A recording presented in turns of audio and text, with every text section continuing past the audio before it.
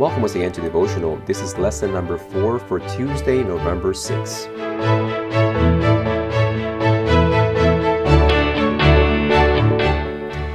So, yesterday we were provided these 3 very beautiful, simple ways of looking at families and church.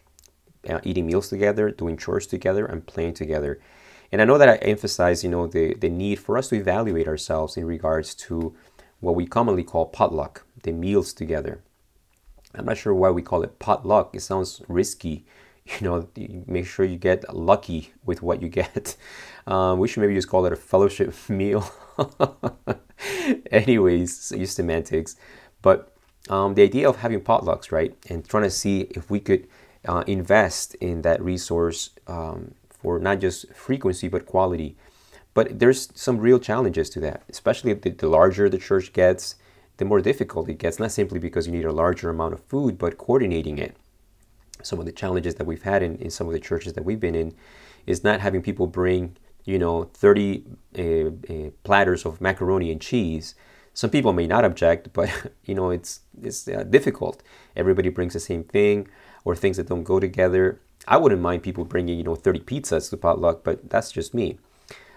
My wife, of course, would intervene lovingly to make sure that it did portion control. As we talked yesterday, families that eat together, they experience portion control. Praise the Lord.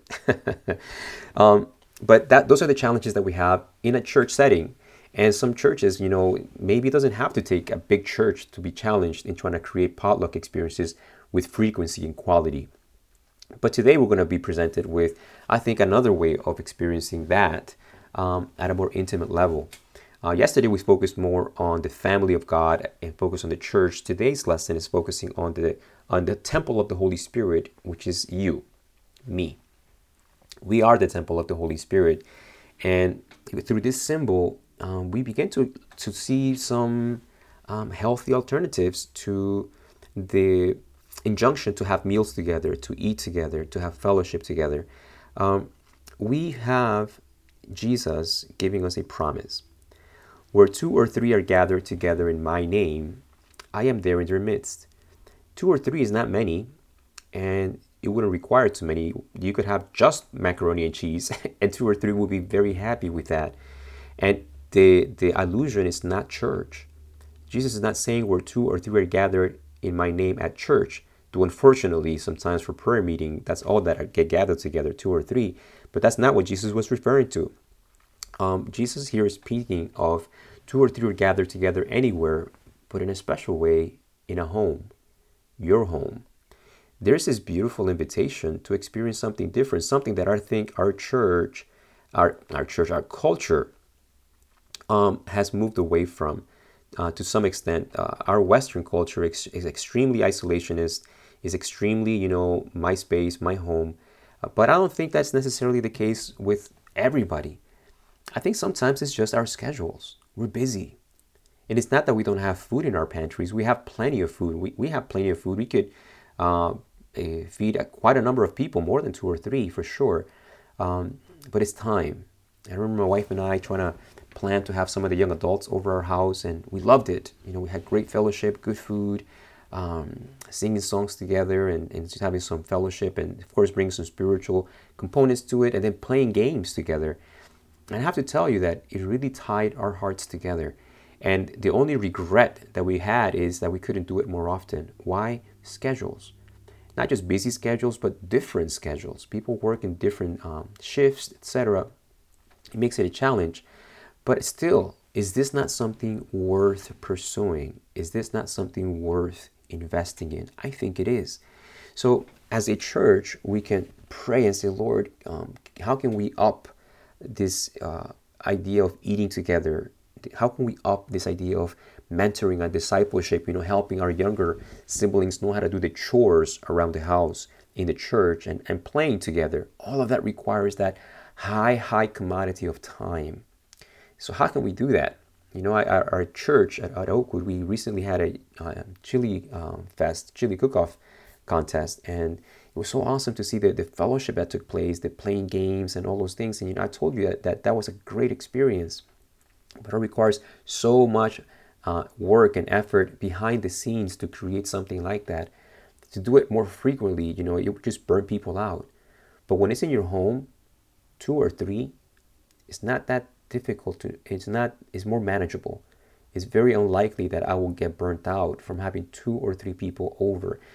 And I'm going to finish with one last thought in regards to, two or three having fellowship. In Luke chapter 14, verse 12, Jesus, I think he enjoyed giving us opportunities to experience grace at a deeper level. And I never read this verse like this before. And so here it is. Luke 14:12 says, "Then he also said to him who invited him." Jesus has been invited to a house, and he's speaking to the host. "When you give a dinner or a supper, do not ask your friends, your brothers, your relatives, nor rich neighbors, lest they also invite you back, and you be repaid. But when you give a feast, invite the poor, the maimed, the lame, the blind, and you will be blessed, because they cannot repay you, for you shall be repaid at the resurrection of the just." Jesus here is not saying you earn eternal life by feeding the outcasts of society. He's not implying that at all. Jesus is inviting us to join in an experience. The Bible uses food in a very rich way for the gospel. And Jesus is compared to the two basic essentials of life, bread and water. He is the water of life, and he's the bread of life. And for him to become that, it took a sacrifice. Moses had to smite the stone for water to be produced. And for bread to take place, you have to take a grain of wheat and grind it to powder to make the bread. Sacrifice. This idea of sacrifice so that we can be nourished and be made alive is inherently placed within food. And here Jesus is asking us to invite those that could not repay us. Do you know why? Not to make us feel uncomfortable, not to make us get out of our comfort zone, though it certainly may happen to some of us. But why is Jesus emphasizing that don't invite those that can invite you back and you'll have the same kind of quality of food or the same amount of abundant food? Invite those that could never feed you the way you can feed them. They won't be able to repay you. You know why? So that you can get a taste of the love behind God's sacrifice in giving us his son, Jesus Christ. There was heartache and there was investment. There was a tremendous, sacrifice on behalf of God. But the Bible tells us, Jesus calls that the joy of the Lord, because Jesus could see the outcome, the result of that sacrifice. A sacrifice that none of you, even if you are uber rich, you will never be able to repay God what he has done for you at the cross by giving you Jesus, the bread of life. So when you feed and invite people that would never be able to repay you likewise, you are starting to experience a little bit of the joy of God. In Columbus, Ohio, I was not, uber wealthy, and my parents would sometimes send me money. I was not getting a salary, but they would provide so I could, at least go to Taco Bell from time to time. But I remember one time realizing, hey, I'm eating at potlucks, and it's not that I'll be able to bring the same as, these other brothers and sisters can, but I can bring something. And so I pour my heart and soul into making this lentil stew with potatoes and onions and, all these things. And I poured my heart and soul into it. It was tasty. I would say it was very good. So I brought it out to potluck. And you know what? When people learned that a bachelor, me, had made it, they were hesitant. They're like, bachelors, I don't know, especially a male bachelor. They were, a bit suspicious and skeptical as to whether it would be any good. But once someone was brave enough to scoop some out in a bowl and taste it, a line quickly got behind it. And even the sisters were like, "Wow, Ariel, this is pretty good. Are you sure you made it?" What a humbling way of treating their church leader. And of course I said, yeah, I made it.